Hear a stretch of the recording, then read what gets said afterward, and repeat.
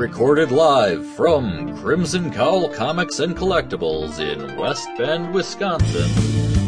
This is the Crimson Cowl Comic Club Podcast.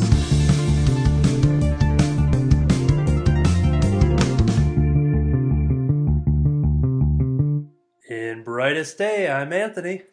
And I'm David. And that's the show, everybody. Thank you for tuning in. That's about it, right? Yeah, I think we covered enough. The theme song was really great. Got the intros. Here's the spoilers. Yes. We're the only two here. And now, end of spoilers. So yes, with us being the only two, welcome to issue 15 of the Crimson Cowl Comic Book Club podcast. Due to one emergency and some other things going on, we're just down to us two here. And we would be talking spoilers on a specific issue, but we're going to hold off and talk about that and the following issue next week, because this week, you've read it. I read but it. I have not read it because, and this is where we talk pre-ordering. Should have pre-ordered it, David. I did pre-order it. My issue is that other people didn't pre-order it, I'm a generous comic book store owner, and I was willing to sacrifice my copy again because we didn't get enough for the rack and the number of people that have come in and asked for it, even though not really that many people pre-ordered it. That comic, of course, is Avengers. Yep, Avengers No Surrender, issue number 680. 680, yeah. Part 6 of 16. So since you didn't have your copy there, didn't have a chance to read it, figured I'm the only one here who has read it out of the two people at the table. And my copy, actually, I accidentally left at home, so I had digital copy redeemed from my phone. So rather than pinching and zooming to read a comic on my phone to remember what happened, we figure we'll all meet back here when everybody's here and talk about 680 and 681 in a special double feature Avengers event. And this way, 680 is not spoiled for me. And if you haven't read it yet, you've got an extra week to go out and read it. That's an amazing gift. And while David sacrificed his issue for a customer, he's also sacrificing what's left of his voice for the remainder of this podcast here. So what we're going to do, we're going to talk non-spoilers for the entire show. I coincidentally had a stack of books that I read here when I come and visit the store on Saturdays, which is open from noon to 7. Club starts at 4. I come in around noon or so, and I bring whatever books I haven't finished reading from Wednesday's pickup. And I had 7 books that I read here, and then I had a couple that I was going to talk about too. So we're going to present those all in a non-spoiler fashion. And maybe this will get some good input and discussion from you. If you haven't been reading these and you're kind of wondering what's going on, this will be kind of like a Russian roulette of comic book reviews, because not everything I'm going to talk about is necessarily like these were my favorite books of the week. While I still enjoyed them, I was going to highlight, sacrifice the amount of time as we normally would go around the table. Be like, all right, I'll pick 2 out of my 25 books that I read or something. We're not going to make it a podcast about books that you hate. No, pretty much no. That's going to be a whole. Are there books that you hate? There are books that maybe I won't enjoy. I'll say this. Here's a teaser. There's one book in this stack right here that is on the bottom that I don't say I hate. I'm just not understanding what the heck is going on. And I haven't been enjoying it on that level. Well, it's not Dark Knight Metals, so no. So we'll see then if you can make it all the way through the podcast. You, dear listener, and you, David, with your voice, if you can, make it through this entire podcast, you'll find out what book in the stack that I'm not sure what's going on, or at least make it to the end of the non-spoiler section. Yes. So, to kick off this review here, I'm going to start it off with actually one of my favorite books, Ms. Marvel number 27, since I forgot to bring my reader copies here. It's more so talking about where we're at 27 plus issues in. Ms. Marvel is one of the titles that had a renumbering with the all-new Marvel Now and Now, .now, all that stuff. So while it's issue 27 of this run, it probably still has another I think 17 or 18 issues on top of that. They're nearing issue 50, so whatever the math comes out to there, we'll edit the math in post there. So yeah, with Miss Marvel is Kamala Khan. She is a Muslim American teenage girl who several years ago the Terrigen Mist, after an event in Marvel, the Terrigen Mist that was released across the world, which if it sweeps through your body, if you have the Inhuman gene, it unlocks you. It puts you into cocoon, unlocks whether or not you have powers. Sometimes nothing happens, and sometimes everything happens, whether it be physically, emotionally. Sometimes people can get an Inhuman power through the Terrigen without physical appearance changes, and some people don't, where it's just like, okay, now they're just exactly how they were before, but now they have this hidden power. And Kamala Khan was one of those people living in Jersey City. She got hit by the mist, and when she woke up, she physically didn't really see anything wrong with her until she started realizing she had many different powers. And her powers are basically like a combination of a lot of different superheroes.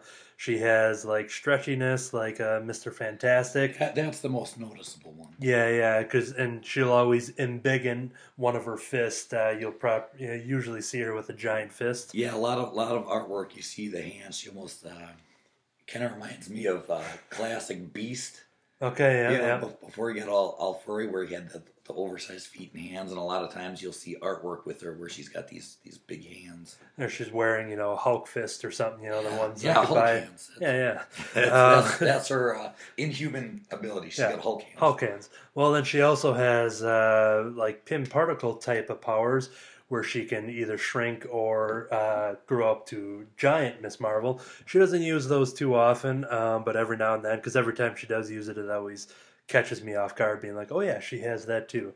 And she doesn't have flight, but she uses her long, stretchy legs to get through places pretty quick. She doesn't have any like blaster powers or anything like that, but it's got a mixture of a bunch of different things when it comes to Miss Marvel and her Inhuman gene. And her character had started off being a fangirl who would write fan fiction about the Avengers on the internet, because she lives in an Avengers world.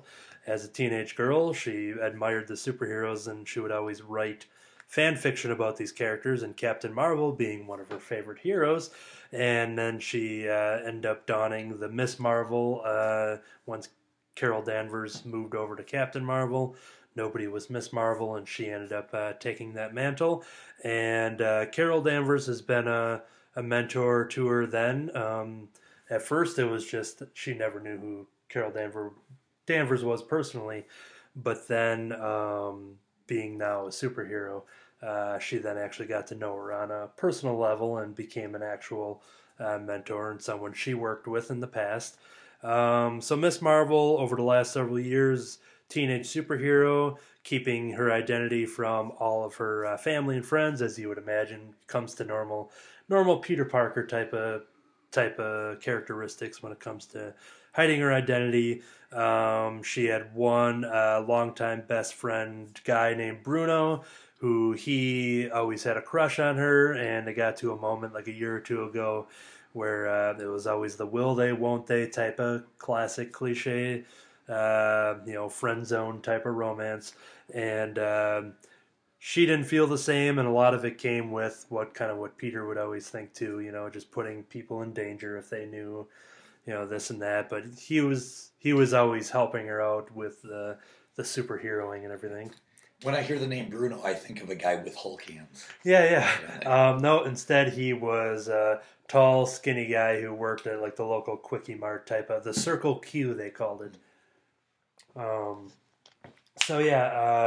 After they kind of had this separation due to the feelings and lack thereof, he actually moved to Wakanda, and he, with him being very smart, and he would build some stuff for Kamala Khan, Miss Marvel, and he ended up going to school there and working there, and kind of has his own little life. And they did one issue or two where they kind of chimed in with him, and it was just him in a solo issue in the Miss Marvel book, and it was pretty cool. And actually, I wish they would have, revisit him more often. I'm sure he'll come back sooner or later. But so Kamala Khan, she had that one fallout with her friend. She's got another circle of friends.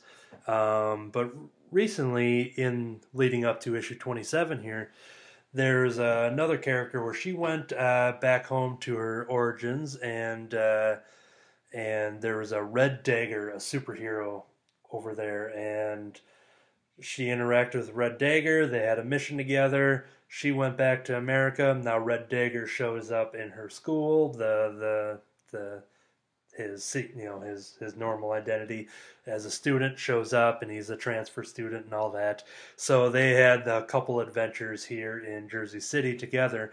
And after Red Dagger quickly getting praise because he's pretty famous and gets a lot of praise, and Miss Marvel starts to feel that maybe this isn't quite for her. She got rushed into the superhero business, and so for the last 4 or 5 issues or so, she's actually went missing, and as the reader, we don't quite know. She was going to take a break, but we have no idea where she went to basically hide herself. Her parents are saying, she's gone, she needs time by herself. They're kind of covering up and this and that. So while Jersey City doesn't have a Miss Marvel fighting for them, all of her friends at school, coincidentally, who know that Miss Marvel hasn't been seen in a while, are now dressing up as Miss Marvel and running around the city and trying to, help out. But with the Red Dagger there, one who actually has some experience in this, whereas they don't, they've kind of formed their own little unit there. And so that's basically your 5-year catch-up on Miss Marvel. And leading up to issue 27, where she's still missing, and they're just trying to stop the first supervillain that she encountered, called the Inventor, a guy who had went around and kidnapped a bunch of kids, and he has a bunch of crazy devices, these giant frogs, giant turtles, giant chicken robot vehicles and suits and things like that.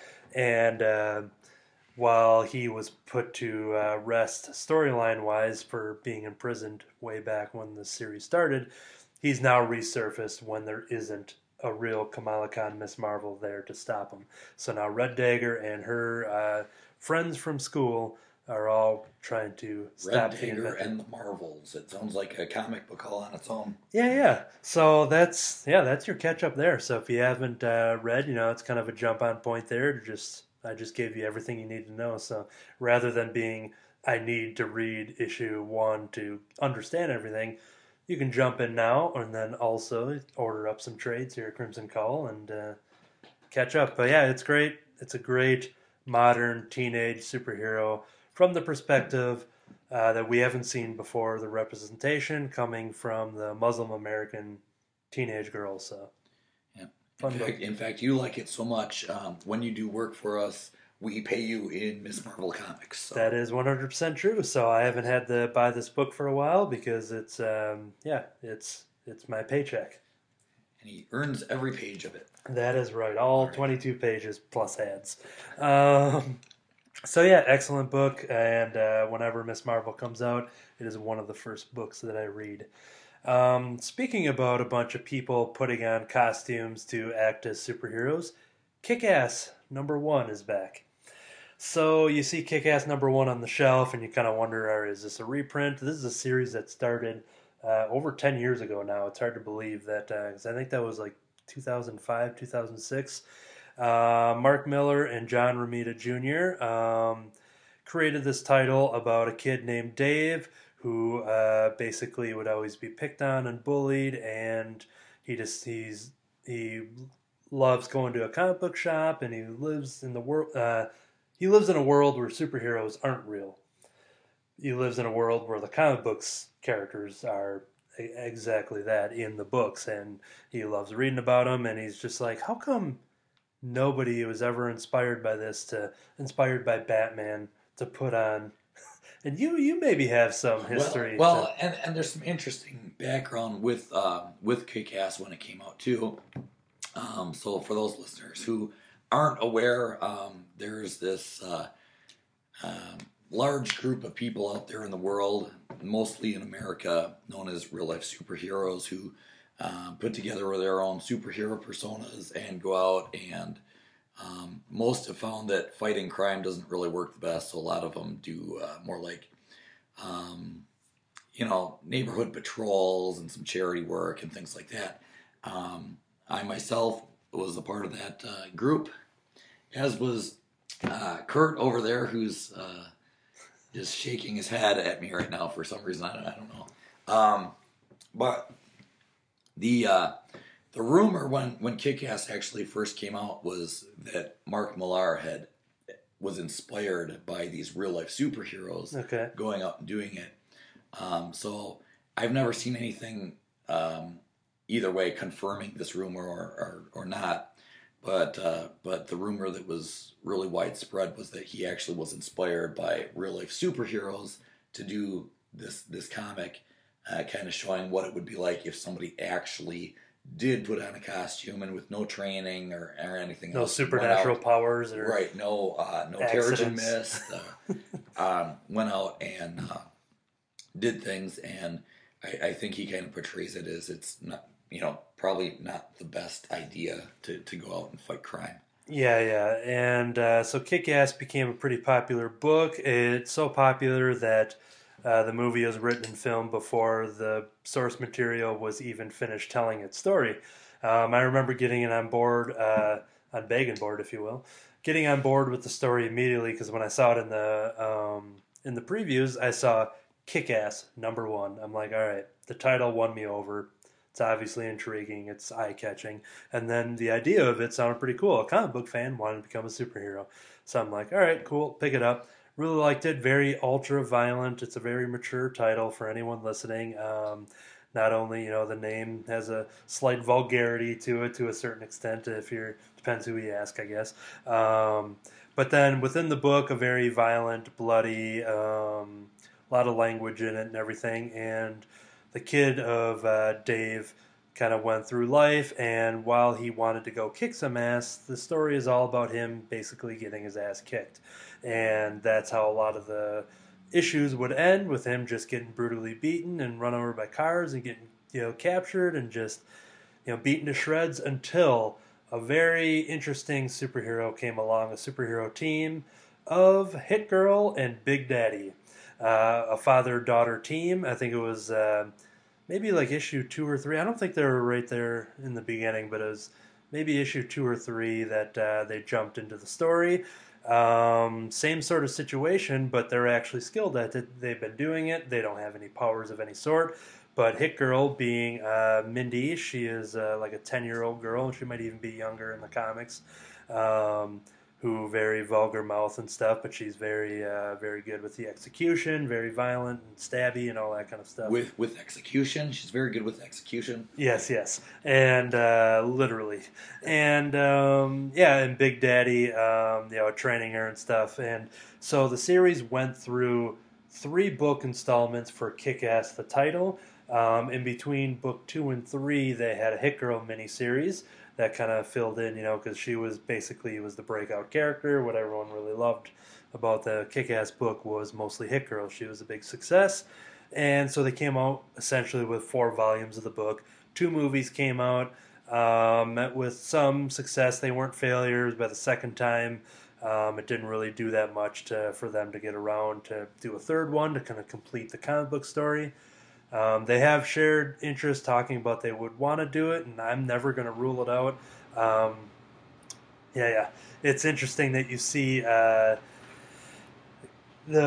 comics at that point being so inspirational to as a property to get picked up as a movie once again before the series even finished getting released.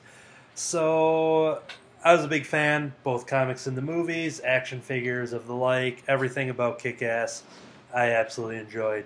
So now, 10 years plus after the series had started, the series ended like 5 years ago or so, maybe even more. They're doing a new Kick-Ass #1, in which the original creator team, Mark Millar and John Romita Jr., have returned to the world of Kick-Ass.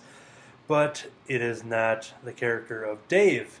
What was most exciting about this book is that I was going to buy it no matter what because of the creators, because of the title. I was already sold, and I didn't read what this book was going to be about. I did know that it was a different person under the mask, and so, I mean, by this time, if you're a fan of Kick-Ass and whatever, you may have already picked it up and read it. This is non-spoiler, but I'm going to say a little more than what the premise would sell you on. So if you didn't buy it based off of the previews, based off of flipping through it at a comic book shop, here's just a little bit of non-spoilers just to kind of push you, being like, here's what the character is. So we're following a black lady who was in the war. She fought for Afghanistan, and you see her history of fighting in the war and how tough she is and everything. And she comes back to the world she left before she went out to war, and you see her as her husband was taking care of the many children that they had. She was talking about the excitement of going back to her life and her husband, because here she was doing all the work, and she was like, you know what, I want to go back to school, and now it's time for my husband to go out and work and, and bring in the money and stuff like that. That's your setup for the story.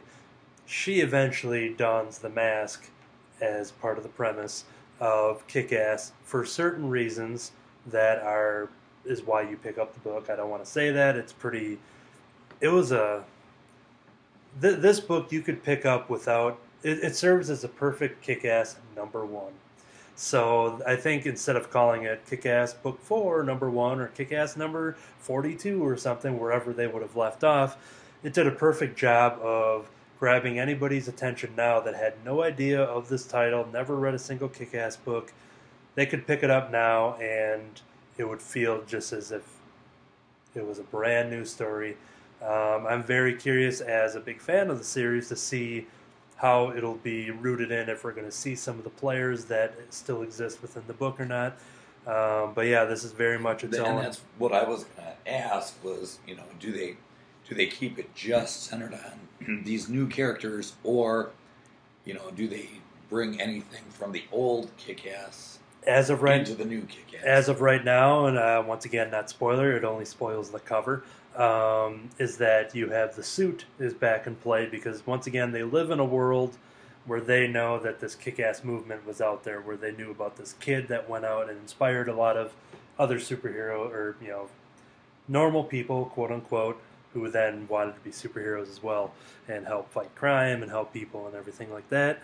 So far, that's the only ingredient that ties into the other thing, which makes it more exciting to see if that's going to develop a little more. But this solely exists as a great jump-on point, a brand new story, and a very emotional one for the main character, which I think her name is Patience Lee. I think that was her name. Okay. Yeah, at this point, there's enough out there. I've read a little bit about it, so I know some very basic things about the book, about the new character. But yeah, I was never. I never had read the originals, so even if I were to pick this one up, I would be going into it. That wouldn't somewhat blind. Yeah, just as long as you know basically that premise of inspired by the kid who wanted to be a superhero and got his ass kicked trying to be one. And all the other elements that help, that lead to that suit, is why you pick up the book, because it was a pretty emotional story for never meeting this character prior to this first issue here. You're immediately sympathizing with her and knowing where she's coming from when she returns to a world that she left behind to go fight in a war to protect that world. So yeah, it's definitely an awesome book, and I had mentioned the character of Hit Girl. Well, next week, this coming Wednesday, here at comic book stores everywhere, or most importantly, at the Crimson Co.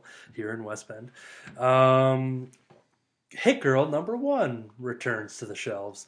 And just like the Kick-Ass book, I didn't read into what it was going to be about, where, once again, it still leaves it.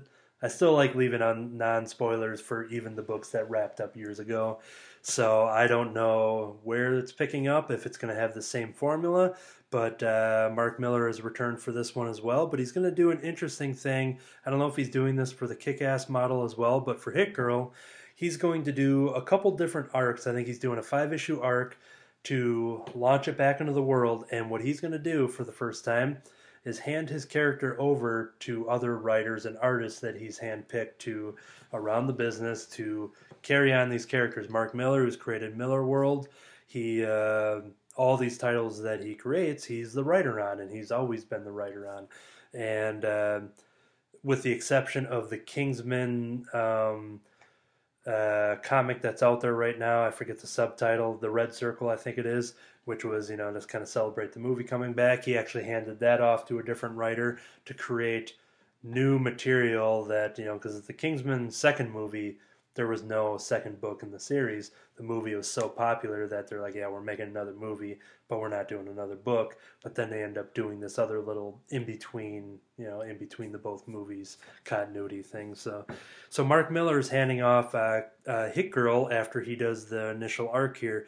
And what got my attention is that he hands it off to another one of my favorite creators, not only over in comic books, but also in film. But Kevin Smith will be writing Hit Girl. Kevin Smith had talked about Mark Millar just contacting him saying, hey, what would you like to write Hit Girl? And he's like, the day before, he was living in a world where he was never going to get asked to write Hit Girl, and now the creator is saying, hey, I want you to write her first after me, after this new arc. And it's a little scary just because Kevin Smith does have a little bit of a reputation of not putting things out in a timely manner, and sometimes not finishing projects that he started. Yeah, I think we're still waiting on issues like something of a Spider-Man Black Cat from over 10 years ago. Yeah, I think there's some Batman thing out there too that never got finished. There's a third book of a Batman series that apparently there's several issues that's been drawn. His artist Walt Flanagan, longtime buddy, owner of the Secret Stash over in New Jersey. So if you don't get your comics at Crimson Cull and you live in New Jersey, then maybe go there or call, and then but anyways, you'll see him in his movies, the star of Comic Book Men, all that stuff. Well, he's also a fantastic artist. They've worked on other books in the past, but the Batman books, which have been on the New York Times bestseller list, they've had this third book sitting there for a long time, but with Kevin Smith and his movies and TV projects and his podcast and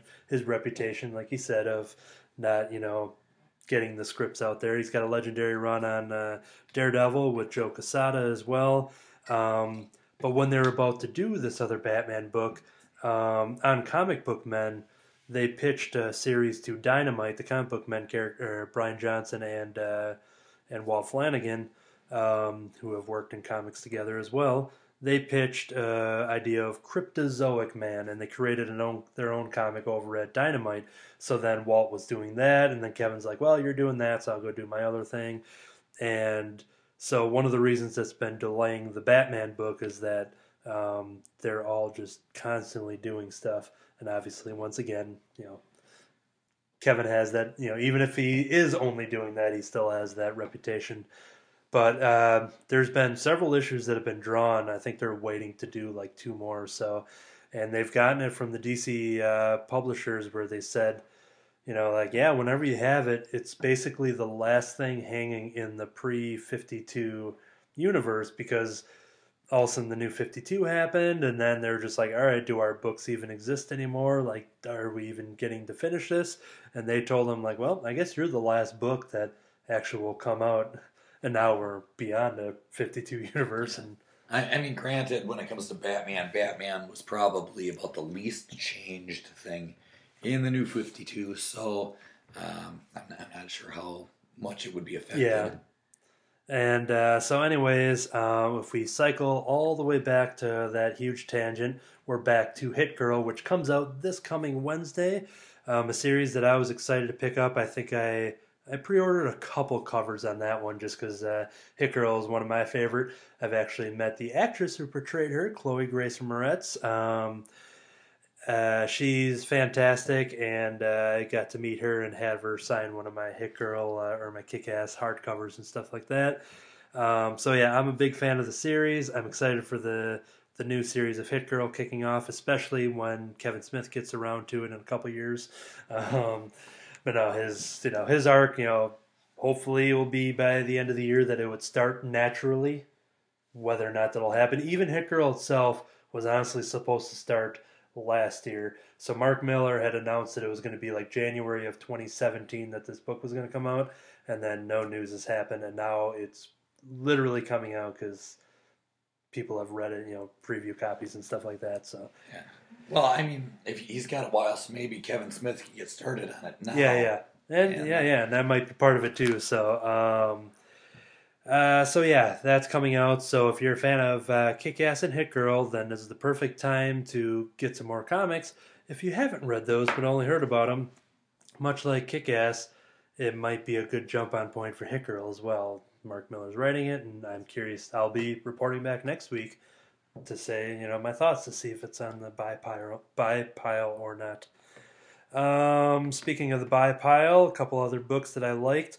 Old Man Logan, number 35, Moon over Madripoor. Over the last... Okay, I'm going to do the quick history of Old Man Logan. A storyline that, speaking of Mark Miller, he did it once again over 10 years ago, inspired the Logan film. We talk about this here a couple times on the podcast. But if you don't know what Old Man Logan is, a character in an alternate future, 50 years in the future, where all the superheroes had died and he stopped popping his claws and he went to create a family, a farm life, and then he ended up working, paying rent to the Hulk gang. And we talked about these very interesting... Yeah, I feel like we had just discussed this it wasn't a couple weeks ago. Yeah, a couple issues back on the podcast. But anyways, so because of Secret Wars, Old Man Logan, since it was very popular, they took that idea and brought him into a present world where the present Wolverine has been dead for several years. Of course, now Wolverine's trekking through the last couple pages of a lot of different Marvel books right now. We're gearing up for The Hunt for Wolverine, which is currently in the previews coming out in April. So The Hunt for Wolverine number 1, from the writer that brought you The Death of Wolverine many years ago now, like 5 years ago. Old Man Logan is trying to adjust living in a present world where his present self has been deceased, and now a former love of his, who was also deceased, Mariko, I forget how they said it in the movie. I believe it's Mariko. A character, a former lover of Logan, Wolverine, was brought back to life several issues ago. Not like old lady Mariko or anything. No, not the old version. Not yet. But she was brought back as the Red Samurai. So she was brought back by Gorgon, not Gorgon from the Inhumans. Not the Inhumans. Yeah, but apparently another, and he looks like a Ryu Street Fighter type of guy. Okay. I haven't read much of him, but when they started throwing around Gorgon, I'm like, well, why is he in here, and blah, blah, blah. But anyways, Mariko was in this, brought back as a Red Samurai, and she was like brainwashed to hunt down Wolverine until, he talked some sense into her. They did some stuff. This all happened issues ago. So we're left in a moment right now where Mariko and Logan, Old Man Logan, have been reunited, and their current mission is tracking down Regenix, which is a drug that's been going around on the streets. It allows people to heal quick. It's almost like a Wolverine type of power. Wolverine in a bottle. That's basically what it is. It's like 5-hour energy. They get their... They can heal their wounds, and it's a drug that's being passed around, and it's causing some problems, obviously. So this is the final chapter of that story of them trying to track down the remaining Regenix that's out there. But I've adored it because of every time Old Man Logan is interacting with somebody of his past, whether it be a young Jean Grey, who she had her own problems being, from the past, into her future, which is our present, in a world where her present self was dead at the time. Not right now, because she's back. X-Men Red, Phoenix Resurrection, we talked about it. So whenever you're talking about X-Men characters, it usually gets confusing like that because it's like, oh, they're from this timeline, caught in and there's a lot of that because you got the time displaced young original X-Men. You've got the James Hudson son of Wolverine from the Ultimate Universe. Yeah. in there. You've got Old Man Logan. You got the good old original Wolverine back. You got the all new Wolverine, and then she's got a clone of herself too, right? Honey Badger, all new Wolverine. There's a lot to keep up with, and it may sound confusing to anybody wanting to jump onto things. But if you're listening, and if you ever wanted to catch up on any of these titles, I read quite a bit of comics. Most of them being Marvel. I read a lot more DC in the last year and a half or so. Read a good chunk of Independence as well, but I've been reading a lot of Marvel stuff, so if you're ever questioning, if you ever see me on the couch, which is usually my Sheldon spot on the couch here at Crimson, on Wednesdays and Saturdays, you'll find me there. Yeah, your name's on the back of the chair. You can't see it. Exactly, yeah. But yeah, if you ever have any question about any of these things, there's a good chance I know what's going on and can kind of maybe catch you up to if you want to just start digging in. But yeah, Old Man Logan, this is the final chapter of this story. The title's still going on. It'll be curious to see what happens to Old Man Logan with this hunt for Wolverine, and when all that stuff's happening in April and May, and to see if they're gonna find a way to just end this to not make it more confusing by having. I'm curious to see if they're gonna interact. Original Wolverine is going to be tied up in the Infinity Stone stories, countdown, whatever they're calling that. So I think he's going to be tied up for a little bit there, but yeah, once that's all resolved, then then we're going to have to see, okay, what are they going to do with Wolverine? He's probably going to be put on, at least one of the many X-Men books, maybe an Avengers team, the Fantastic Four, whatever they put Wolverine into, just like old times. But yeah, once they do that, then what will they do with the Old Man Logan version? Or maybe just having them each around is, just their way of being able to explain why Wolverine can be on every team in the Marvel Universe. Yeah, there you go. To kind of go back and forth with some publishers here, because I got a mixture of Marvel and DC, and I think one indie book in here. All my other indie books I read in the days leading up to this here. But Supergirl number 18 is out. Supergirl has been dealing with living in, I'm just trying to think of the city name right now. I was just reading Flash too, so National City. Yep. Central City for Flash, National City for her.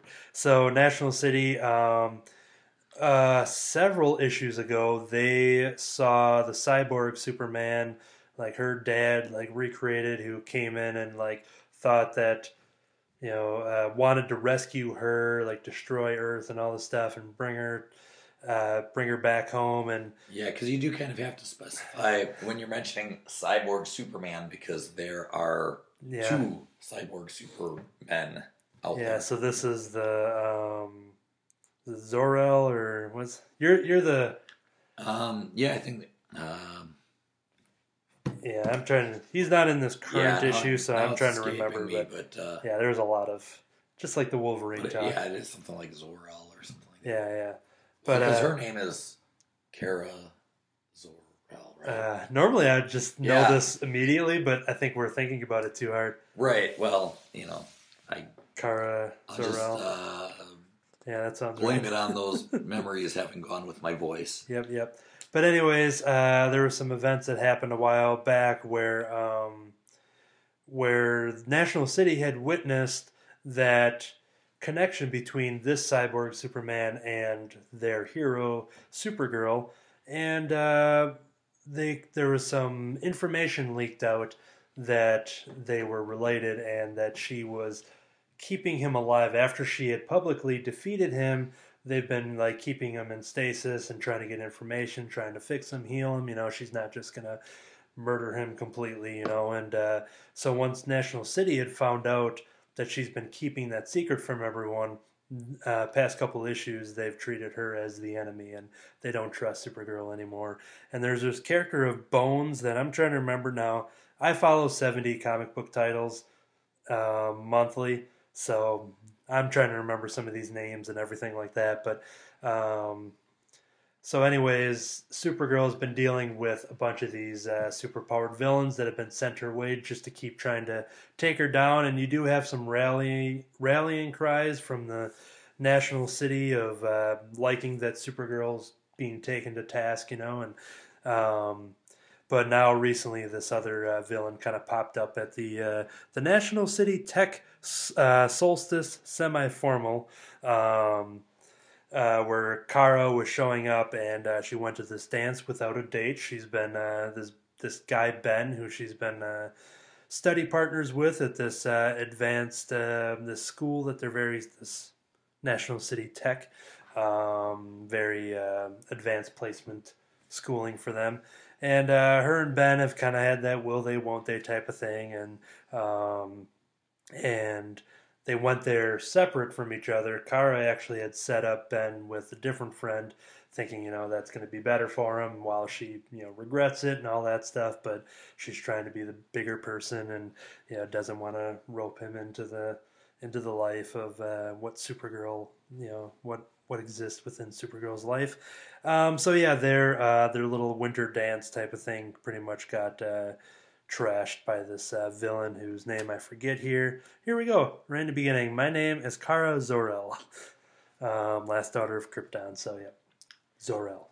Yeah. So yeah. Anyways, this has been dealing with this fallout once again. It's just this constant battle of her trying to make a good name for herself and still fighting for the city, where the police and the DEO, which is being taken over by this Bones guy, they're all still not trusting her, and Supergirl keeps standing for her and for her city and for good, and says, you can keep pointing guns in my face, but that's not going to scare me away. And she keeps trying to prove that, she is the hero that the city deserves and all that kind of fun stuff. But it's been a pretty entertaining story. I came into Supergirl thanks to the television show, where I hadn't read much Supergirl in the past, if anything.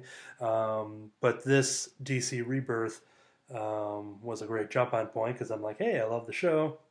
They take elements from the show, they take elements from the comics, and kind of rebirthed this current Supergirl, and it's been pretty easy for me to jump on, and I've been loving it. So 18 months in, I'm still buying it. So but fans who haven't read the comic, that are fans of the Arrowverse CW show, yes. So they know that they shouldn't come in expecting her to be in some will they won't they relationship with Jimmy Olsen or Mon-El or something like that. It's they've got a whole different another cast of will they won't they type characters. Yeah, so there are some recognizable names and stuff like that. Some of the cast has kind of shifted around, but just like any TV or film to comic adaptation, you go into the book, you're going to find things that are different, and but this does its best job of bringing in that TV audience who maybe never picked up comic books or picked up Supergirl before, and allows them to kind of jump into the stories of Kara. Yeah, I think Supergirl's done that. The Flash, at least for a while, they were doing a pretty good job of having some at least recognizable aspects in the comics that fans of the show would notice, even though they didn't run parallel to each other and there were a lot of differences. They threw in some things that were the same, so that fans of the show would pick up the comic and recognize some of these things. So they've done a good job over there, and DC Rebirth. Before that happened, I can't even think what book I don't even think there was a single DC book I was subscribing to monthly. I was in and out of Batman during the New 52, and beforehand was with Detective Comics. Picked up, there wasn't a Swamp Thing run for quite a while. Like, I wasn't reading next to anything when it comes to DC and DC Rebirth had got me to add a ton of titles, including Flash, Supergirl, thanks to the shows, Detective Comics. I read the events, picking up Mr. Miracle, some of the Young Animal stuff I dipped my toes into. About to jump on to Action Comics, Superman. Yeah, thanks to Brian Bendis and all that kind of stuff. So, yeah. I mean, I've been trying for, well over a year now, but, he comes in as a writer and suddenly you're all on board. Exactly, yeah, that's all I need is... see, Brian Michael Bendis, me and him, when I met him at a con like 12, 14 years ago or so, we bonded over our love of the television show Gilmore Girls. So, have you seen Gilmore Girls and do you love it? I'm wondering, see, because he holds that over you. Yeah, well, that would be a no and a no. See, there we go. So, Brian Bendis... I've never seen an episode of it. It's good stuff, actually. And the guy that plays Rocket Raccoon, not Bradley Cooper, but the guy that acts and plays Kraglin, he's one of the ongoing characters in that show. That's what he's known for. But anyways, this ain't the Gilmore Girls podcast. That records in this room right after this one, starring me and just Brian Bendis, I guess. You'll be Skyping in. We'll be talking about, all the stuff. I did tell him, because at that point it was before the Netflix... they made the 4 little episodic movies that came out recently to pick up where the show ended. Back when Buffy started to pave the way for other shows getting television, seasons in canon, I had told him, I'm like, if they asked you to write a Gilmore Girls season 8 comic book, would you? He's like, in a heartbeat. So I'm like, all right, cool. But so I'm still waiting for that. Maybe he can work the Gilmore Girls Stars Hollow characters into this new imprint that he's doing. But so I have some tweets to write later to get that business. And, anyways, Deadpool number 294. The Despicable Deadpool is the full title, actually.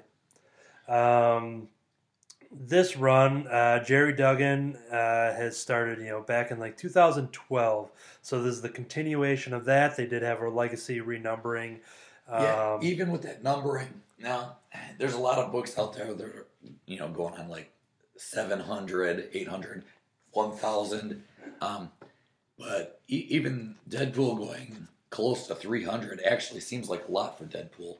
Yeah, and I think that was one of those where, because he's had so many different types of series, so it's not like they've, wrapped up every single Superman story to get to Action 1000. They just wrapped up that single book's issues. Whereas Deadpool probably was, hey, here's this run of Deadpool, that run of Deadpool, and yeah. But obviously in the last 10 years, he's had so many comics that his numbers started adding up a lot quicker than probably any other titles, because... and this is even before the movie was, successful. And since then, he's just had so many things. But yeah, so what's been going on, there's the villain Madcap, who had poisoned the family of Wade Wilson. And in order to get revenge on him, the character of Strife, who is what the... Strife is... the clone of Cable. Yeah. Originally that wasn't revealed, and some people thought that Strife was the original and Cable was the clone, but then it was revealed that Strife was actually the clone, that they cloned Cable's body just in case they weren't able to cure the techno-organic virus when he was sent into the future. But yeah, it's like the Clone Saga before Spider-Man did it. Okay.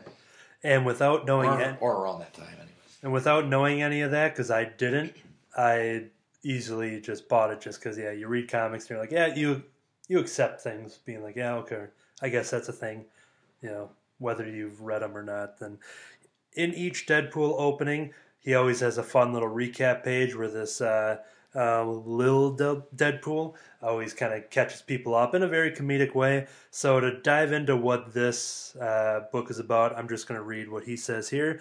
Deadpool here, Merc, Mouth, etc.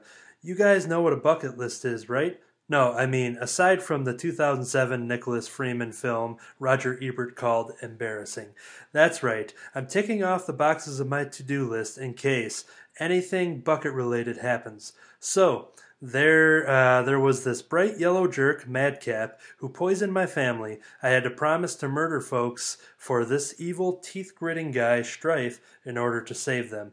So he basically, Strife gave him a hit list. Strife saved his family. Strife gave Deadpool a hit list, being like, here, kill these people for me. And now he's been going around with an actual to-do list to kill people. And he continues, so that put 2 more things on my list. Kill some poor saps who probably don't deserve it, and shove my beep, beep, beep, beep up Madcap's beep, beep, beep until he beep, beep, beeps. Yeah. It's funny, we were just talking about explicit warning labels and stuff for the podcast. Yeah, we were joking about having a podcast full of beeps, and now it's happened. Leave it to Deadpool. But anyways, so that's what the story is. It's him going around... and now he actually comes in contact again with Madcap, the guy who started this all. So it's an issue of basically Madcap v. Deadpool, fight to the finish as he can just, while he still has this hit list and everything. And Deadpool, who's a wanted man himself for killing Coulson back into the secret... back in the Secret Empire thing when Deadpool...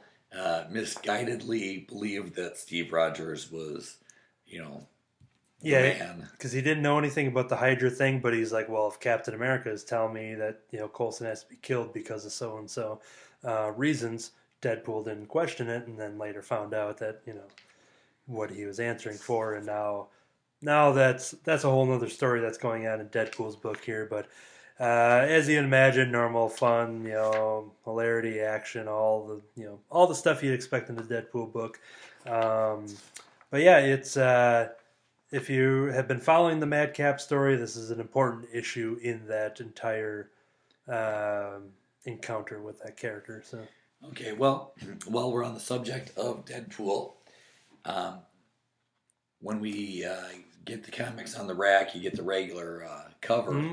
But for as long as you've been ordering this from us, you've requested a variant. Yes. What's the story with that variant? This is one of the coolest. Only Deadpool can something like this happen. So what David's referring to is something they call the Secret Comics variant. When I saw that pop up prior to your store existing, I was getting my comics through an online source, and I saw the Secret Comics variant pop up on the order list, and I could weekly pick my comics, throw them to the basket, whatever.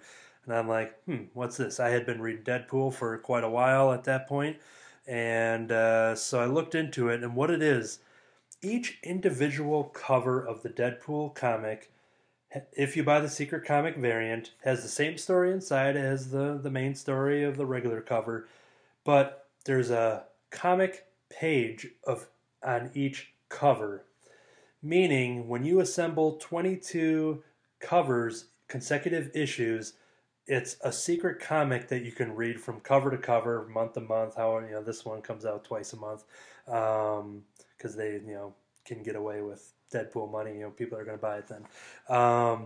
So I let 22 issues of the Secret Comic variant pile up where I just ignored the cover.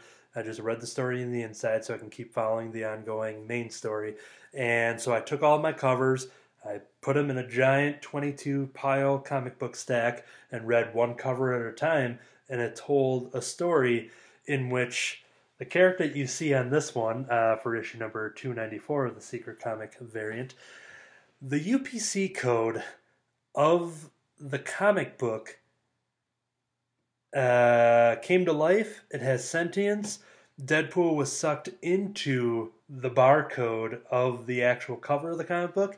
There was one issue, it was maybe 5 or 6 issues into the secret variant covers, where Deadpool, it was drawn so perfectly. Deadpool was trapped inside the UPC code of his very own comic book, and the viewpoint was him seeing people at the comic book shop, at the comic book racks and stuff, because he's inside his own cover. It's one of the most, like I said, Deadpool's the only character that can get away with doing that. So when they did the 22 variants, read them all, there was still a to be continued on there. So they did another cycle of more variant covers. So I'm like, all right, I'm gonna carry on with it. So each month when I get it, now that they renumbered it, I don't know where the math is. So I keep looking right in the bottom corner where it says to be continued on the next exciting variant cover. So I haven't read the second story arc of the cover comic. So yeah, if you buy Deadpool and you pre-order the variant cover, because while you guys get the normal variants or the normal cover, if you want these, you can pre-order the variant covers. And essentially, after 22 comics, after 11 months, if the schedule's on pace, you get a free comic book that exists on the cover of all those comic books you bought prior. That's a gimmick that's amazing. I laid them all out for a grand picture when I had them, and it was it was amazing. So I have yet to figure out how to.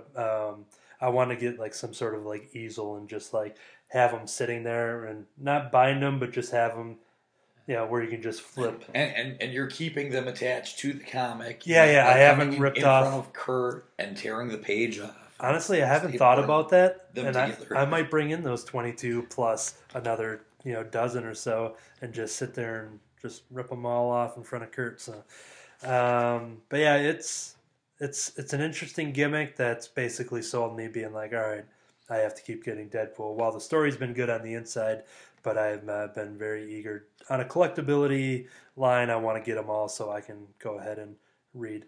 For example, since I haven't been reading the current story arc of the variant secret comic, it shows the UPC code, which this is his sentient form after he breaks out from the comic page. He's dancing with the bottom half of a ghost body, which, if it relates to this Deadpool comic, there's the dead presidents that Deadpool was dealing with in the beginning of this creator's run back in 2012. So that might be the bottom half of like Jefferson or something like that. You got some characters I'm not familiar with, but you see Dormammu on there. Deadpool, he maybe not in it at the moment, or maybe he's embodied. I don't know what's going on. Yeah, I guess you have to jump back and read them in order. So I'm excited. Normally I ignore the covers, but I'm excited to jump into that when they wrap up this current secret cover story. Batman Detective Comics number 974 came out. One of my favorite characters, Clayface. Since this book comes out twice a month, I'm going to be touching on things that happened in 973. So Batman Detective, him with his weird team up of people, including the weirdest member being Clayface, who has recently been turned into a giant Clayface kaiju that was going through Gotham City. And we've talked about the storyline not too long ago where we see these the future version of the future Batman, who is Tim Drake. Tim Drake, Batman, came in talking to the younger Tim Drake and saying this is what you're going to become. And then there's the idea that Kate Kane is going to be creating a rift in the team, and somehow she'll be responsible for some bad things happening in the future. Yeah, so they've been talking about that story over the last couple months or so. Well, at the end of the previous issue that I'm going to talk about here, 973, we had a secret weapon, a rifle that Kate Kane was given to by her father, who's been running his own little group that's been trying to, I think it's the Colony, if I'm not mistaken, that in the name, has been trying to recruit his daughter into the team, and he gifted her with this rifle that apparently is supposed to kill Clayface, and I don't remember all the science of it. My memory doesn't pick up that kind of stuff, but just know that there was a rifle given to the hands of Batwoman. She was in contact with this kaiju's destroying Gotham City. She's like, I am holding the weapon that can stop this. And at the end of issue 973, she put a bullet through Clayface's head, who was in the transformation period, through Basil Carlo, and basically was left. As you see on the cover here, he's a melting piece of mess in the arms of Batman. He's more like a mud puddle than Clayface. Yeah. So it was a pretty huge. It's an emotional issue for this here, as you saw Cassandra Cain, but Cain, because you get Kate Kane. I think that's what it is. Kate Kane is with a K. Right, and the other Cassandra used to be like Batgirl a long time ago, and she was one of the Batgirls. Yeah, while Barbara Gordon wasn't Batgirl, and she's now Orphan. Yeah, and I always remember that she's Orphan because she's wearing like a black Black Panther type of suit. So I always remember Orphan Black. Okay. As my okay, she Orphan because spoiler is Stephanie Brown, the former Batgirl as well. Right. Yeah. So she was Batgirl before spoiler became Batgirl, and even as Batgirl, she had like the full face mask, covered her mouth and everything. So kind of that Black Panther look. So yeah, so that's where we're caught up. Obviously, with last issue's big events, it's 100% dealt with in this issue, and the idea that they do know that Kate did this, but she's like, well, I'm saving the city and I'm killing this villain, and there might be some team members on Batman's little his own little Batman Justice League team here, if you will, that may disagree with her actions, and that's what this issue deals with. Yeah, because since Rebirth, Detective Comics has been treated almost like a team book, right? Where it's not just Batman; it's Batman. Got your Tim Drake, Stephanie Brown, who's been on and off in the team so far. You got your Clayface, got your Spoiler, and you had your Batwoman. And then they've had some other members on the side. Your Azrael and your Batwing. They've been not kind of members, but helping along at the same time and doing a bunch of stuff. So, but yeah. So that's what Detective Comics has been, and of course, with the recent storylines, with that future Tim Drake coming in and making kind of a mess of things, they've kind of you see this team kind of fracturing a little bit. So yeah, a lot of Tim Drake stuff going on in here. A lot of Batwoman stuff going on here. Very, very good issue there. Flash number 40. I just got done talking about all these timelines and this and that and characters and multiple versions of everybody. All right, where to begin on here? The last time, because we had an annual, and then before the annual is issue number 39, so both tie in with each other, but this is more so directly picking up with issue 39, while the annual was mostly the original Wally West-centric story that you'll see tie into this one here. But this picks up from 39, in which Gorilla Grodd has showed up and basically, doing what Gorilla Grodd does and needing something and taking over. But he's looking for the Speed Force. He needs the Speed Force to live. So he's come to this and he's asking for the aid of Barry Allen, the Flash, in order to, he's got a bunch of, ulterior motives and, blackmailing and all this kind of stuff that he wants Barry to do for him to basically end up helping him.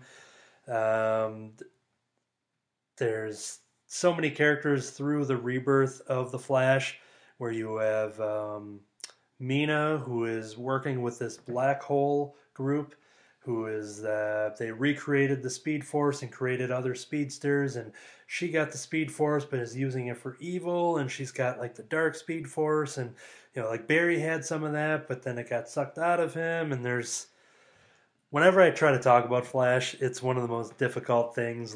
And mind you, most of my stuff comes from the television show I got on since Rebirth number 1. But anytime I try to explain this, I have an easier time talking about Wolverine than I do. And that is actually one comparison, that I'd make to the show versus the comic. Is lately, really over the last year or two, I think, the Flash has had a lot of these speed villains. Yeah, yeah. But much like the show has had like all these the main antagonist of each season has been a speedster. And in this book, he's even had people that were created from this new Speed Force that he trained, and that was one of the first story arcs as well. So yeah, a lot of speed going around. They're all doing speed. They're all doing speed. So yeah, that's kind of what's going on there. I really can't dip into much more, but it has, deals with stuff from the original Wally West annual that was the recent issue that came out, and then numerically the issue number 39. It's picking up right from there. So it brings those two last issues together into this, and I can't really talk about anything more, but each issue is just action-packed for Flash. I would say much more than all the other DC books that I've been following when it comes to detective, and I forgot to mention Wonder Woman earlier, which is on the pile here.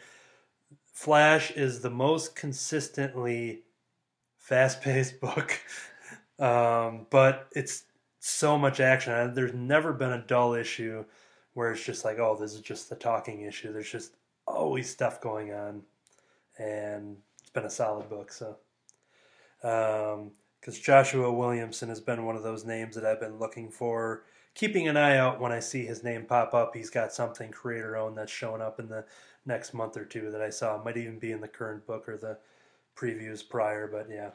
So he's one of those characters. And same goes for Detective Comics with James Tynion IV, where he was the one Eugenic. He did that 3-part Eugenic Boom comic that I talked about not too long ago either. So these Rebirth writers, I'm very writer based.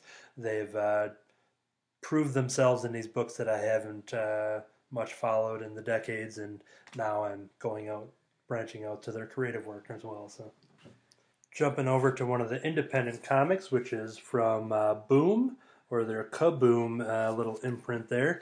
Rocko's Modern Life. This is number 3. I talked about this for number 1, just saying a fan of the cartoon, the 90s cartoon from Nickelodeon. This is continuing to capture that same vibe. You hear all the voices. The art looks great, just like the television show. It's creating, it's the title is Rocko's Modern Life, and even though the show has ended, the time kept moving on, and he's still living. This is his modern life yet, so it lives up to the title. It doesn't take place, back where the show left off or anything like that. So, but yeah, it's a continuously good book, and they've been. I assume I haven't picked up the Rugrats book, but I assume that they would be doing similar things as based on the art and the publisher, that they're getting people that are a fan of the shows now getting to write stories for the show that has, been long since it's been in animation.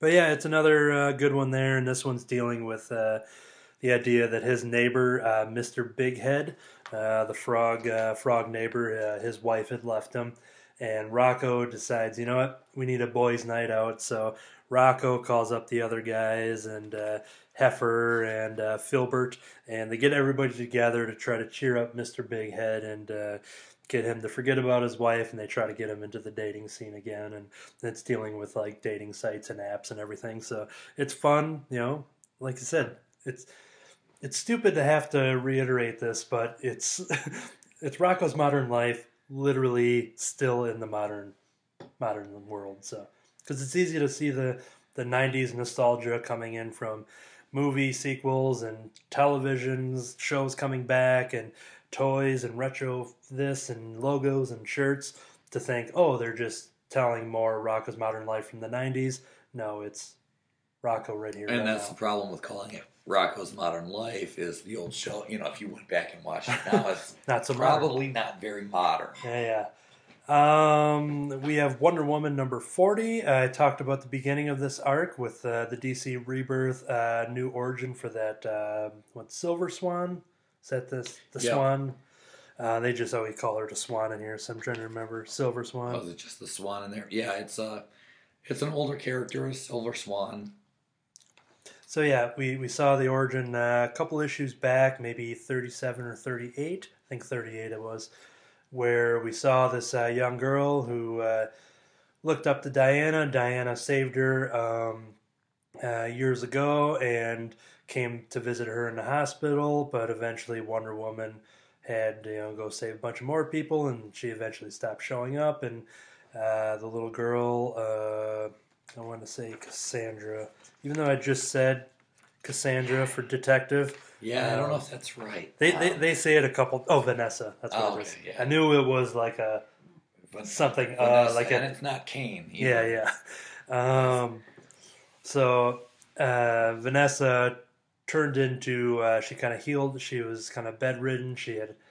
I think she had hurt her legs or couldn't walk anymore. I'm trying to remember exactly what it was, but she had turned into this villain, kind of brought back into Wonder Woman's life, and wants to take her down because she thinks that Wonder Woman betrayed her in that sense of she stopped showing up and she stopped caring, and sees her on TV helping other people, and she took that personally in a time that Vanessa had lost her mother, and was really hoping that Diana, her best friend, would be there for her.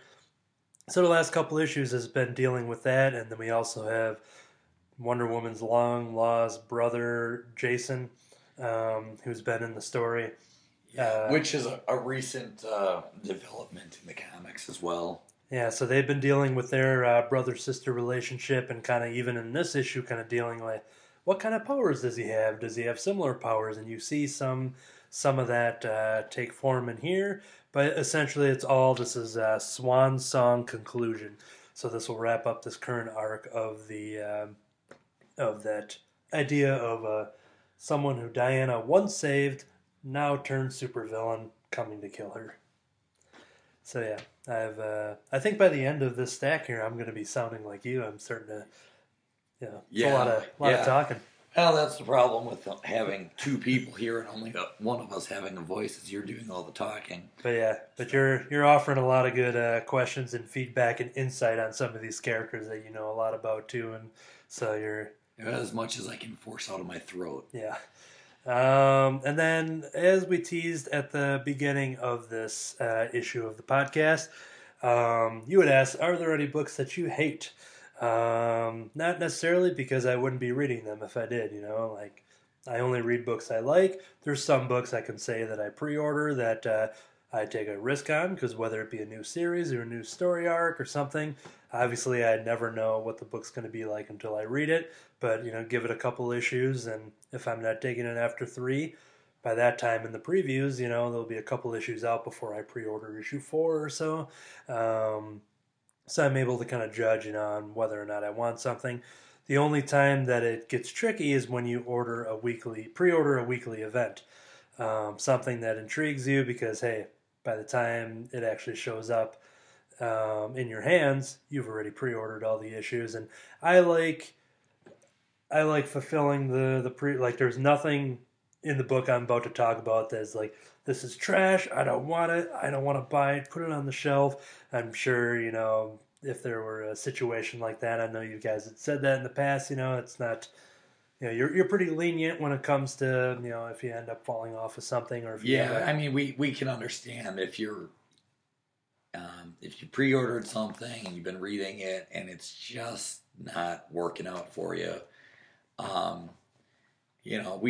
we don't want people to make a regular habit of it, but we certainly understand if you kind of were like, yeah, I pre-ordered this, but God, I just really don't like this. I don't want it. And for someone who lives and breathes by the previews, something I'm excited to flip through every month when they show up, as great advice, when you start feeling that, all you got to say is like, I'm going to drop it from the title. I'll get whatever other issues are coming in if you want to just still, seek it out for the rest of the arc or something. But you can always just cancel it for the pre-orders. That way you can kind of get ahead of the game. And I know it's been on a collectability side that, if you're getting up to a certain point and it's hard to drop a title because you're like, well, then I'm going to be missing these issues if you later get back into it or something. Yeah, well, that's where I get with a couple of things that I'm reading is, I'm just not sure about them. But then I get worried.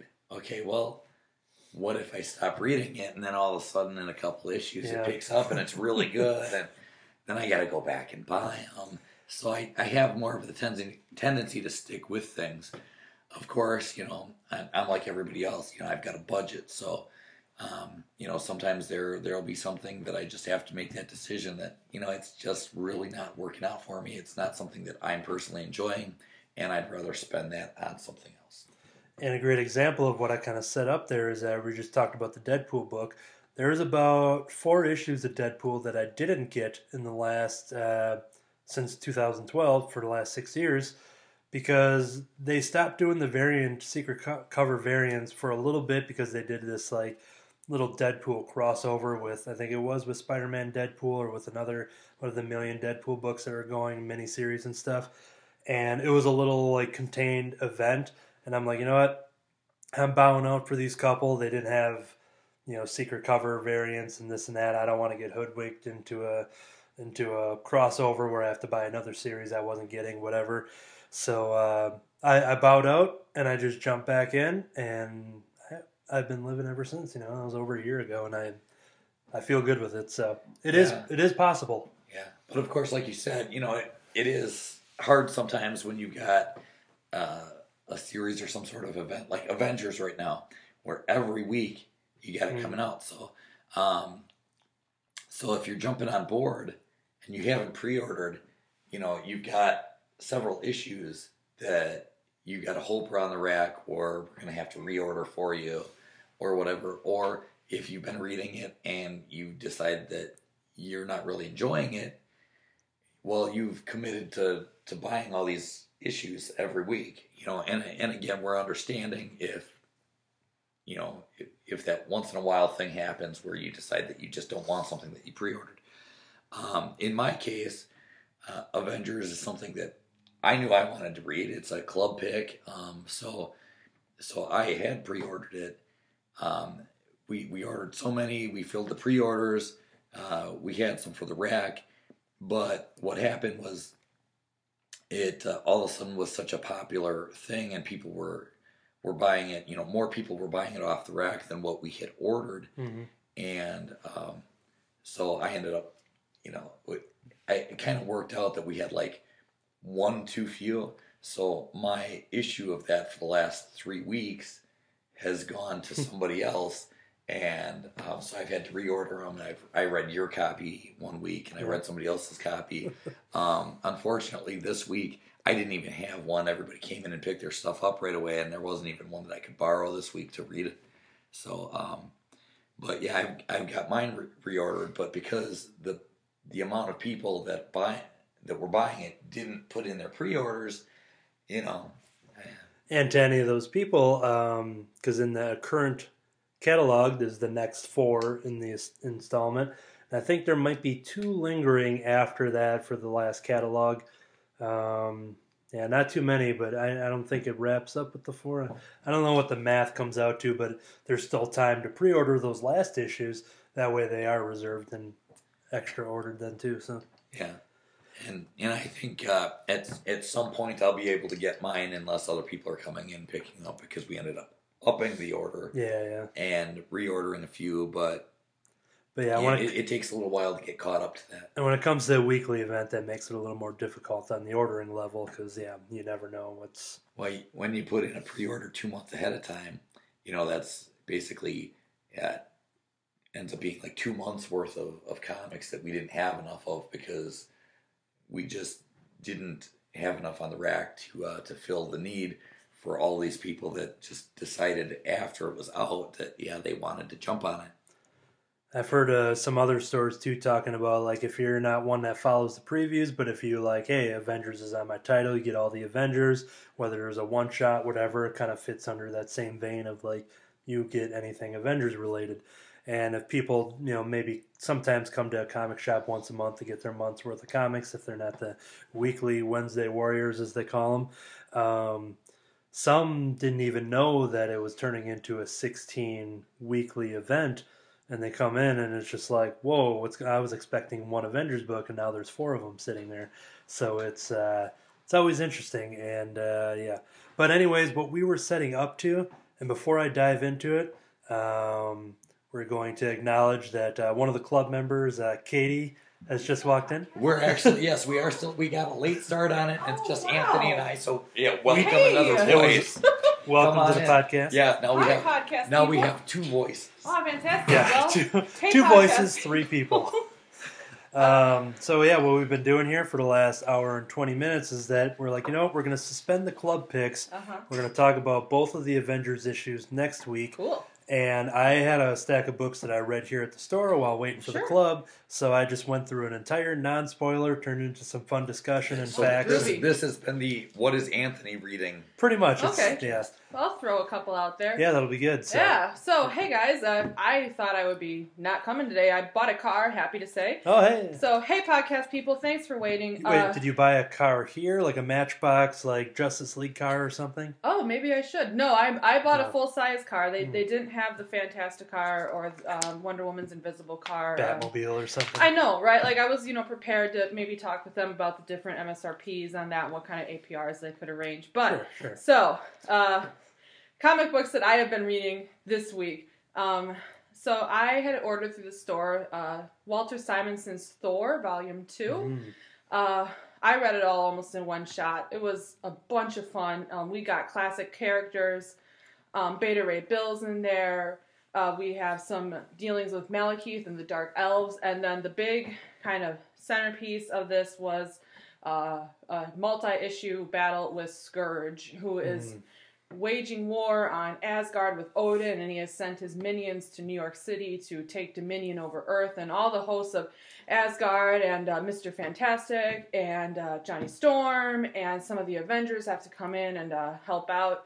Oh my goodness. Everything you want from comics. It was high adventure, keeping up in suspense. What decade was that? Are we talking 80s stuff, or is that more recent yet? I want to say like Walter 60s? Simonson. Okay, so even older yet. Okay. No, that doesn't seem right because Stan and Jack would have done, 60s. We're in the mid 300s. So like this book starts, I think, at issue 346, and then goes through like 355. Because I just hear Walter Simonson, so I'm thinking, like, are we talking 70s, 80s? Well, let me check. I don't know. Because I had thought 80s, but then the book said, no, these are from the 60s. So I'm like, well, that's an interesting question. Or did it take Germany? When it came in looking at it, I thought it was newer than that. Yeah, I mean, it's clearly older. You can tell by the art style and everything else. But, hearing that it's that old is a little surprising. Yeah, and so we're going to fact check and it certainly this. might be. But yeah, I would have guessed it was more like 80s or so. But that really would have just been a guess. No, you are right. So I don't know where I was getting that numbering from. So it's he was doing it from 1983 to 1987. Okay. So you guys are right. I don't know where I came up with that decade, but yeah, it does look very kind of classic art to it. I mean, just action, like every single issue, something big was happening. Loki comes back in a little bit at the end, which is interesting. He kind of had a more nefarious role in Volume 1. Lorelai's in there, so she's the femme fatale, and she sort of ends up being a good guy at the end, but we'll see in Volume 3 because that sets up Thor's battle with Hela. So, yeah, so it was good. Pretty much getting all the classic stuff written into one. Totally. Oh, good.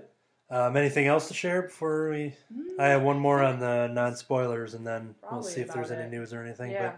But, so, and staying true to what I said at the top of the show, that the last book I was going to talk about on the bottom of the pile there. So, David had asked me, are there any books that I hate? And I'm like, no, there's not, because I don't read books I hate. There's maybe some that I fall off of if I'm not, vibing with them, and then I'll just, stop getting them. And with this one... I don't hate it. I just don't understand what the heck is going on. The art's great and everything like that. But I'm talking about the weekly DC Young Animal crossover event titled Milk Wars. Now, being a dairy manager for a grocery store for 20 years and me just loving milk in general, unrelated to being a dairy manager, I'm like, well, I'm going to pick this up just for the title alone. And strangely enough, it does have some weird milk ties. This has taken the DC comic superheroes, your Batman, your Superman, your Wonder Woman, all the characters and tying it in with DC's Young Animal line, which is headed by Gerard Way, who is the lead singer of My Chemical Romance. He's created this line of comics. He's had up some Umbrella Academy, which has just been picked up as a television show. So like, dude's been doing a lot of comics, whereas he's mostly known for his music. Very successful line with all the different stuff, like your Shade the Changing Girl, your Doom Patrol, your I should know just because Cave Carson has a cybernetic eye. Yeah, or dead. He's got like some other kind of eye or something now, doesn't he? Yeah, well, it's all these intergalactic eye. There's something. A lot of psychedelicness. I dipped into a little bit of Doom Patrol, more of the Shade the Changing Girl. Very psychedelic book. This is one of those where I'm like, I read a lot of stuff, and this might read better as a chunk rather than like month to month when I'm also balancing everything else out. So I kind of dropped off of some of those, but I saw this little crossover. It's something interesting. The 3 different covers so far have been pretty cool because it takes an alternate version of our Batman, Superman, and now this issue 3, part 3, if you will, is this Wonder Woman, and she's just sitting here. It kind of has like a classic housewife type of look, and she's holding a glass of milk, and this book deals with a lot of just weirdness where these DC characters are like trapped in this identity and they're trying to break free, and these young animal characters are there, and like I said, there's people that are probably loving and understanding this much more than me, much smarter than me. I don't know what the heck is going on. I've been listening to a lot of podcast reviews and just hearing other people trying to dissect it, and some people don't know others don't know what's going on, others do, and art's been gorgeous, but it answers that question of like, are there comics you hate? No, but there are comics that I appreciate and read, but don't understand to a certain level.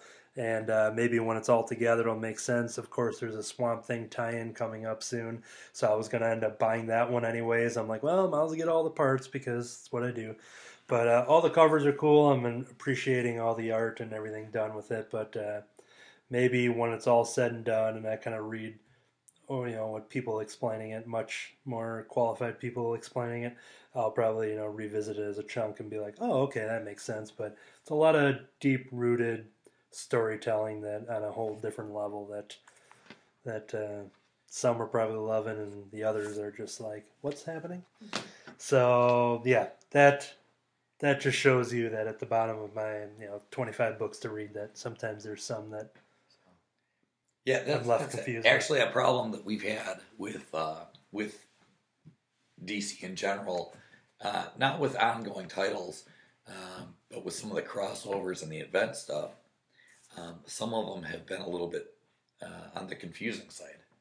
Yeah. So that's something that we've noticed for as long as we've been doing the club, where we've run into that, and it seems like just something about the way that DC has done some of them, that it's kind of had that problem.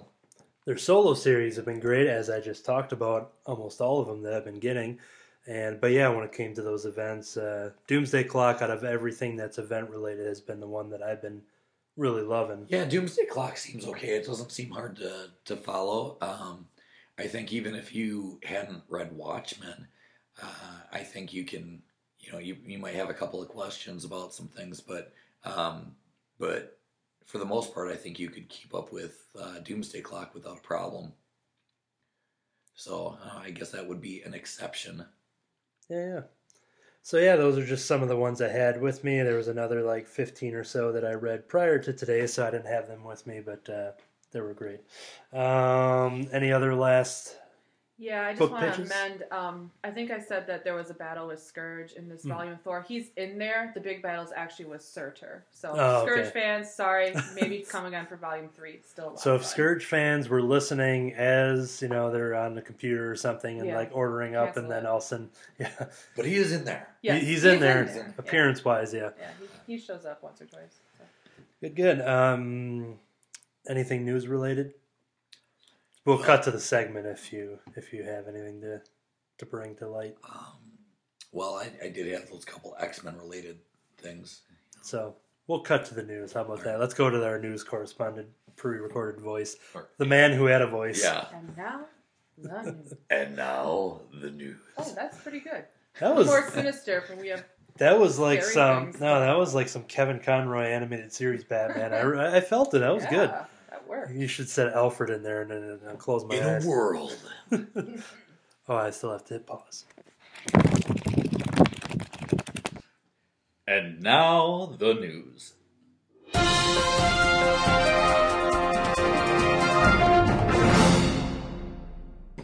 All right, so little bit of news that just came out yesterday.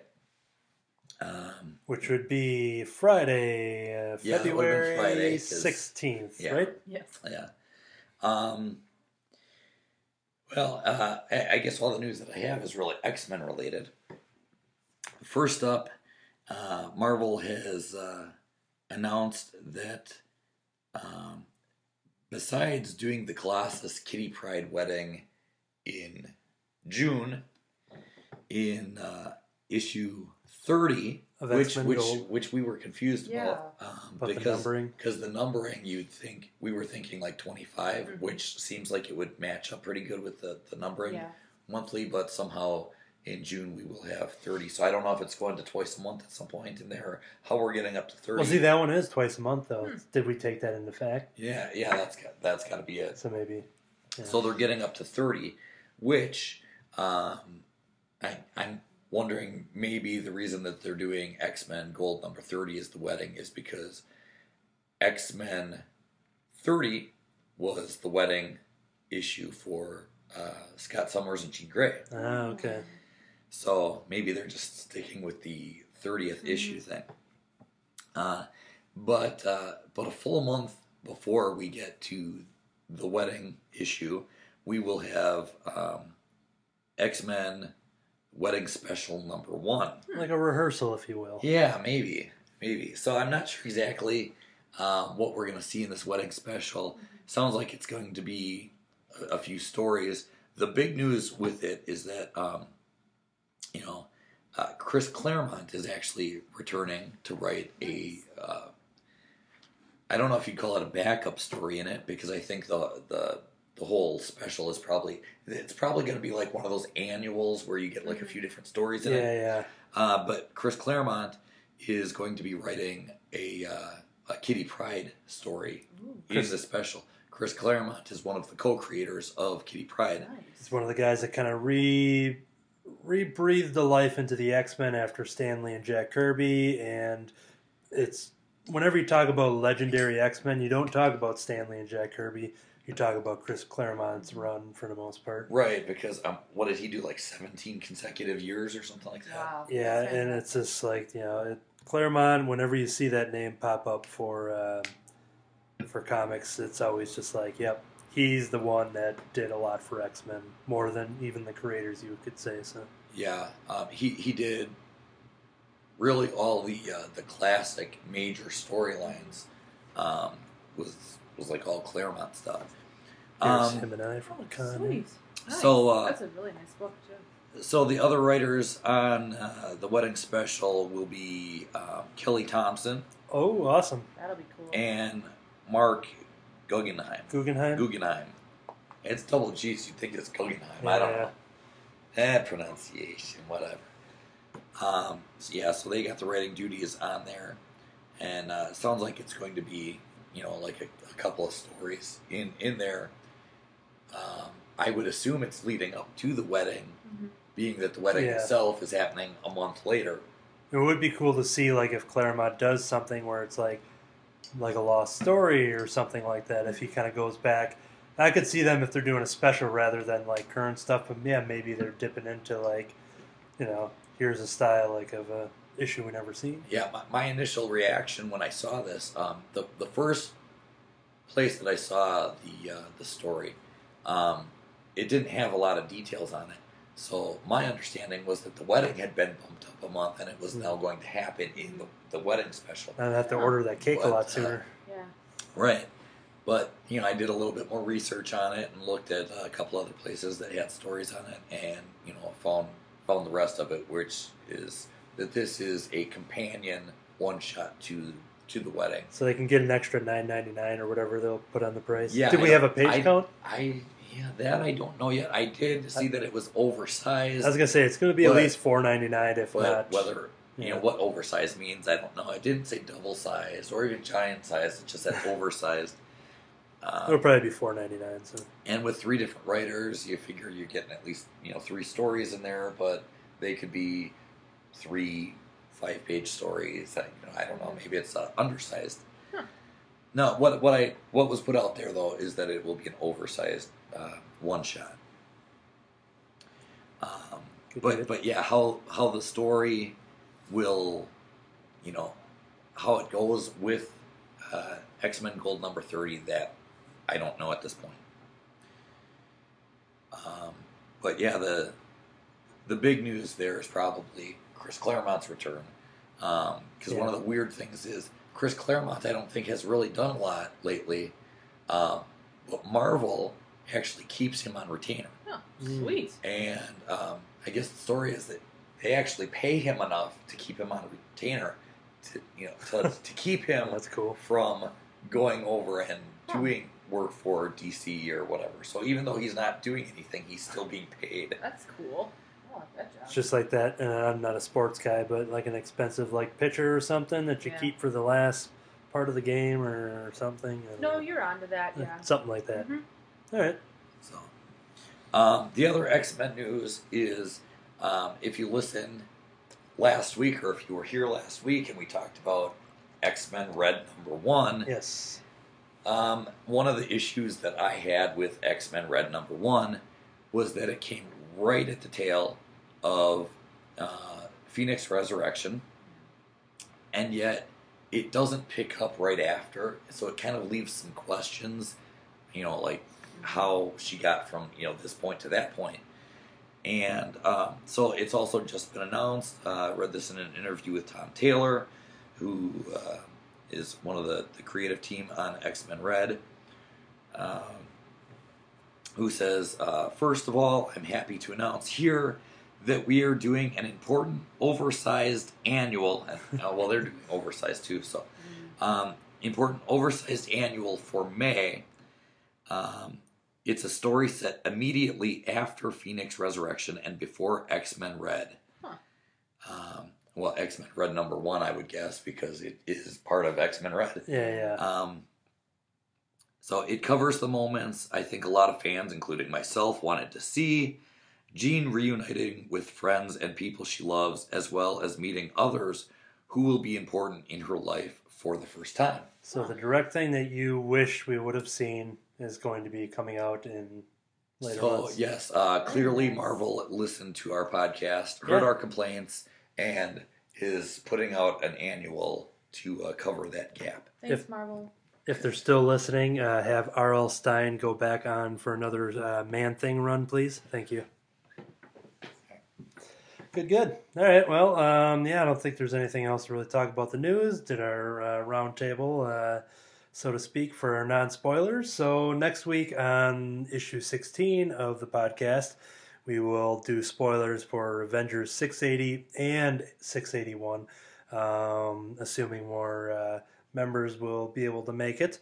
And I'm not sure what else is coming out, but we'll probably talk about the Dark Knights, The Wild Hunt. Me and Kurt's dad talked about a little bit off air before he had to leave, but we'll force him to bring that issue because we know how much he loves talking about it. And also because it's a metal tie-in. It's like the penultimate. We're going to need that information from him because one thing that we found with metal is if you're not reading the tie-ins, you're not reading it. Yeah, and I think that's the penultimate story, including tie-ins and whatever, before issue 6 of Metal wraps up. So that should do it for this issue. I'm Anthony. I'm David. And I'm Katie. To be continued.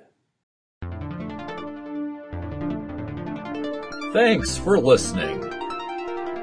The Crimson Cowl Comic Club is recorded live from Crimson Cowl Comics and Collectibles at 1749 Martin Avenue in West Bend, Wisconsin. For more information, visit us online at www.ccccollabs.com. crimsoncowl.com.